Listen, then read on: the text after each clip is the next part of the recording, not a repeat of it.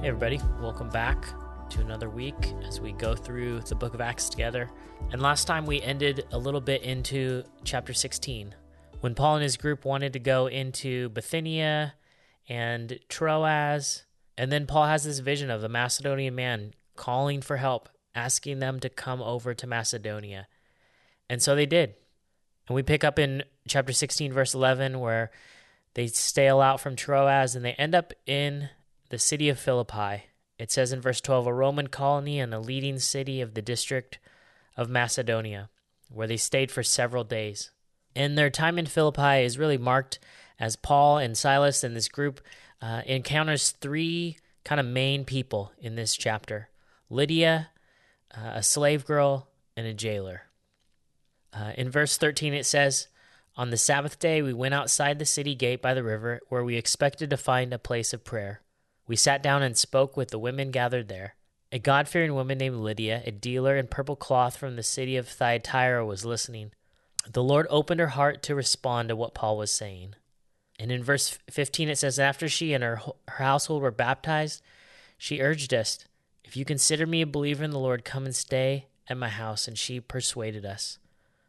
God worked in her life. She becomes a believer with her whole household. They're baptized. And just like Peter with Cornelius, Paul and Silas in the group, they're welcomed into Lydia's house. And then verse 16 talks about another time where they were on their way to prayer. It says, once as we were on our way to prayer, a slave girl met us who had a spirit by which she predicted the future. She made a large profit for her owners by fortune telling.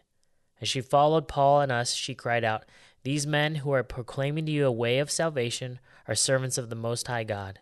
And she did this for many days. What a crazy situation that would have been.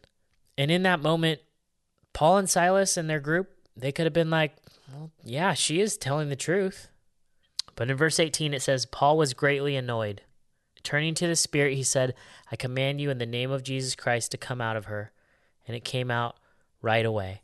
And another translation for that word, annoyed, is greatly troubled. Paul was greatly troubled.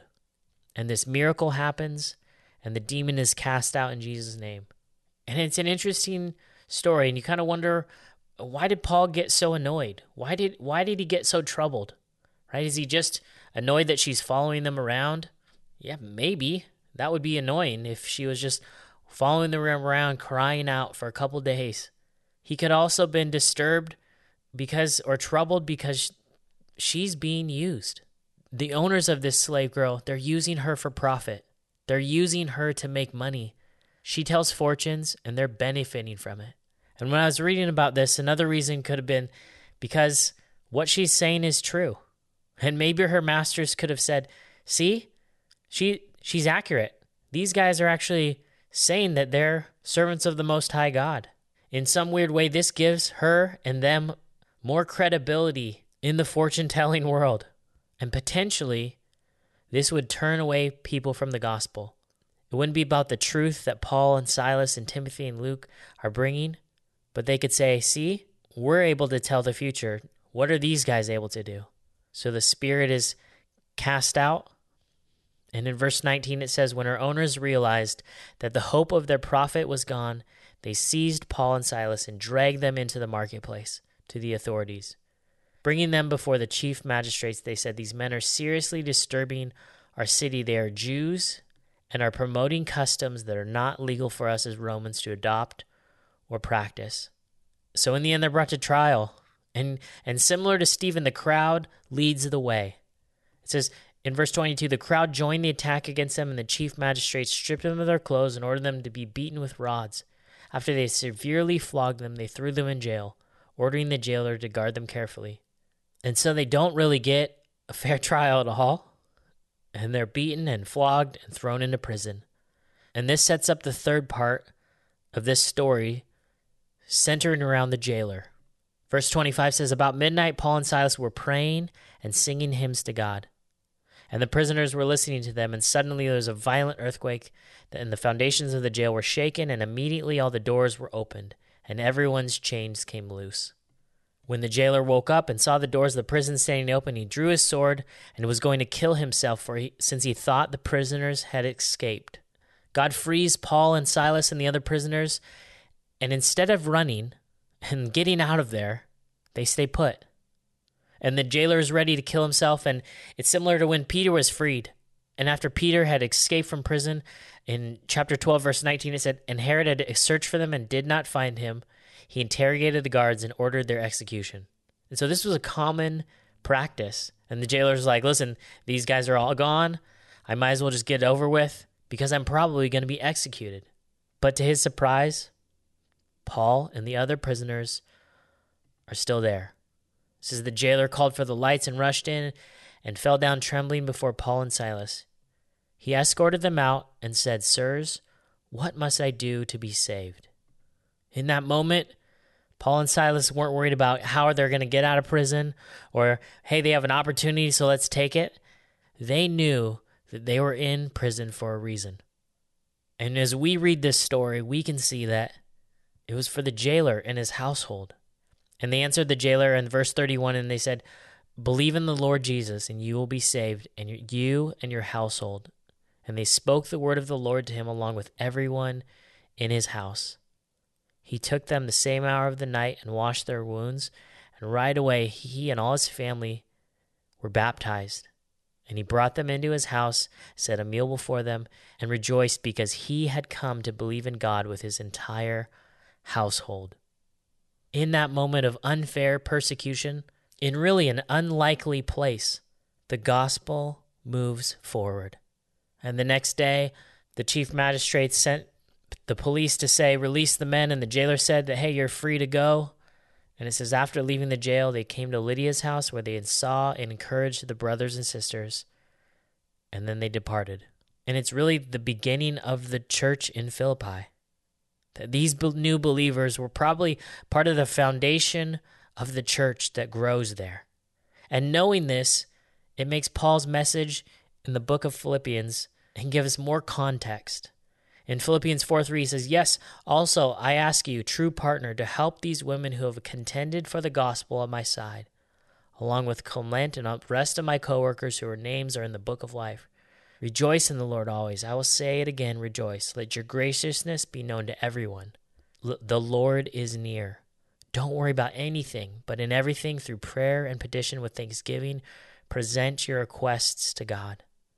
Who are these women that he's talking about? Maybe it's some of the women that they were talking to when Lydia was there and overheard and eventually believed. And in Philippians 2:3, when he says, "Don't do anything out of selfish ambition or conceit, but in humility consider others more important than yourselves. Everyone should look not to his own interests, but rather to the interests of others." When they read this, maybe they're thinking, yeah, like when Paul and Silas were in the jail and they could have left.